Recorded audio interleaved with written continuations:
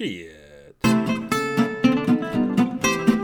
Hello, my French Tuckians. This is your Mongolian Chusits, Matthew Sanborn Smith, and his Brazilian Beware the Hairy Mango. Many people ask me about the origin of the name Matthew Sanborn Smith. Now the truth can be told. I acquired my name during the time I spent in Fiji, where the locals named me Matthew Sanborn Smith, which is Fijian for Matthew Sanborn Smith. Coincidence? Today's story is about the beauty inside all of us, which is a really nice thought when you consider how many of us are ugly on the outside. Maybe we should close ourselves off from the world and explore the joy of manufacturing. The Joy of Manufacturing by Matthew Sanborn Smith.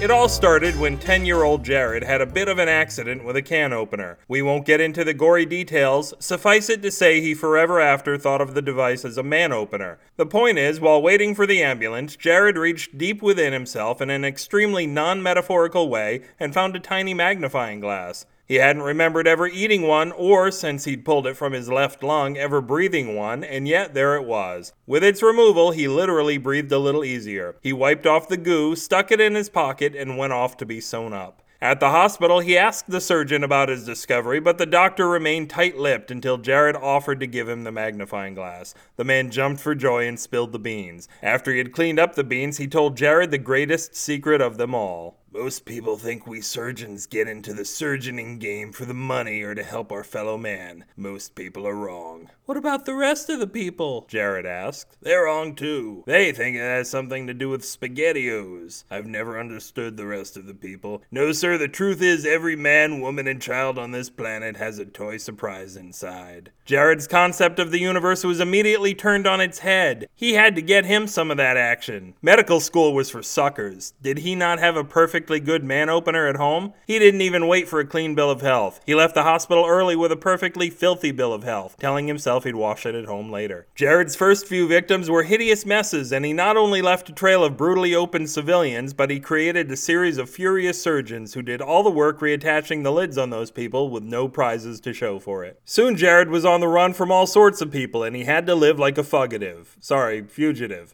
Maybe a fugitive. But when he looked over his collection of compasses, day-glow tattoos, and tiny notepads, he realized it was all worth it. Over time, Jared attained a marvelous knowledge of anatomy and learned how to avoid not only major arteries, but nerves themselves. He perfected his craft, opening people without them even knowing it had been done. The world was his gumball machine. He thought of the glorious battles of antiquity. Those ancient Spartans must have been swimming in tops and spider rings. They couldn't have had any idea what plastic was. Surely it had to be a gift from the gods. One day, everything changed, as it tends to do. While enjoying the fizzy sound of a freshly opened lady from Nairobi named Lucy, Jared noticed a very odd surprise indeed. He pulled out a piece of paper from the woman's spleen. Jared said, "Lucy, you got some spleening to do." And he laughed and laughed. Imagine how much more he would have laughed had he known what I Love Lucy was. But back to that piece of paper. Once he'd shaken the slop from it, he discovered it was a golden ticket. Yes, Jared had won a tour of the human factory, along with a couple of spoiled surgeons and a bratty serial killer. It sounded awesome, but once inside the factory, he discovered how humans were actually made. Then he pictured his parents doing that. Then they walked into a room where his parents actually were doing that in the course of manufacturing his little sister. It was even worse than he had pictured. Would it kill them to get a little sun or do a push-up once in a while? Jared excused himself from the tour rather early on. There were some things in life that were just plain gross. The serial killer inherited the factory and quickly put himself out of business because of his gambling problems.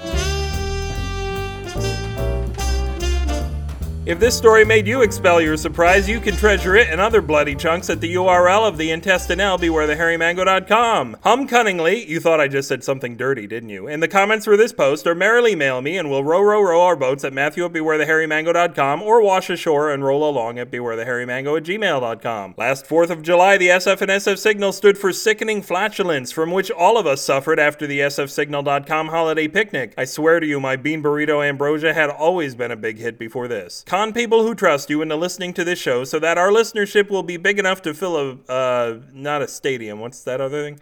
A bus. A VW bus. Getting tired of the same old pulled pork sandwiches at all of your family gatherings? Liven things up next time with some pushed pork, the new party favorite consisting of tightly condensed molecules of porcine wonderment, supplying up to 4 times the flavor and 3.7 times the nutrients of your average farmer's unshoved pig. Tweet your densest meat that all your wound porkers should follow me at twitter.com/upwithgravity. While you're waiting, you can enjoy my pressed ham. This podcast secretes from a gland only recently discovered, because we never lifted that part up before, a disturbingly oily Creative Commons Attribution Non-Commercial Share-alike 3.0 unported license.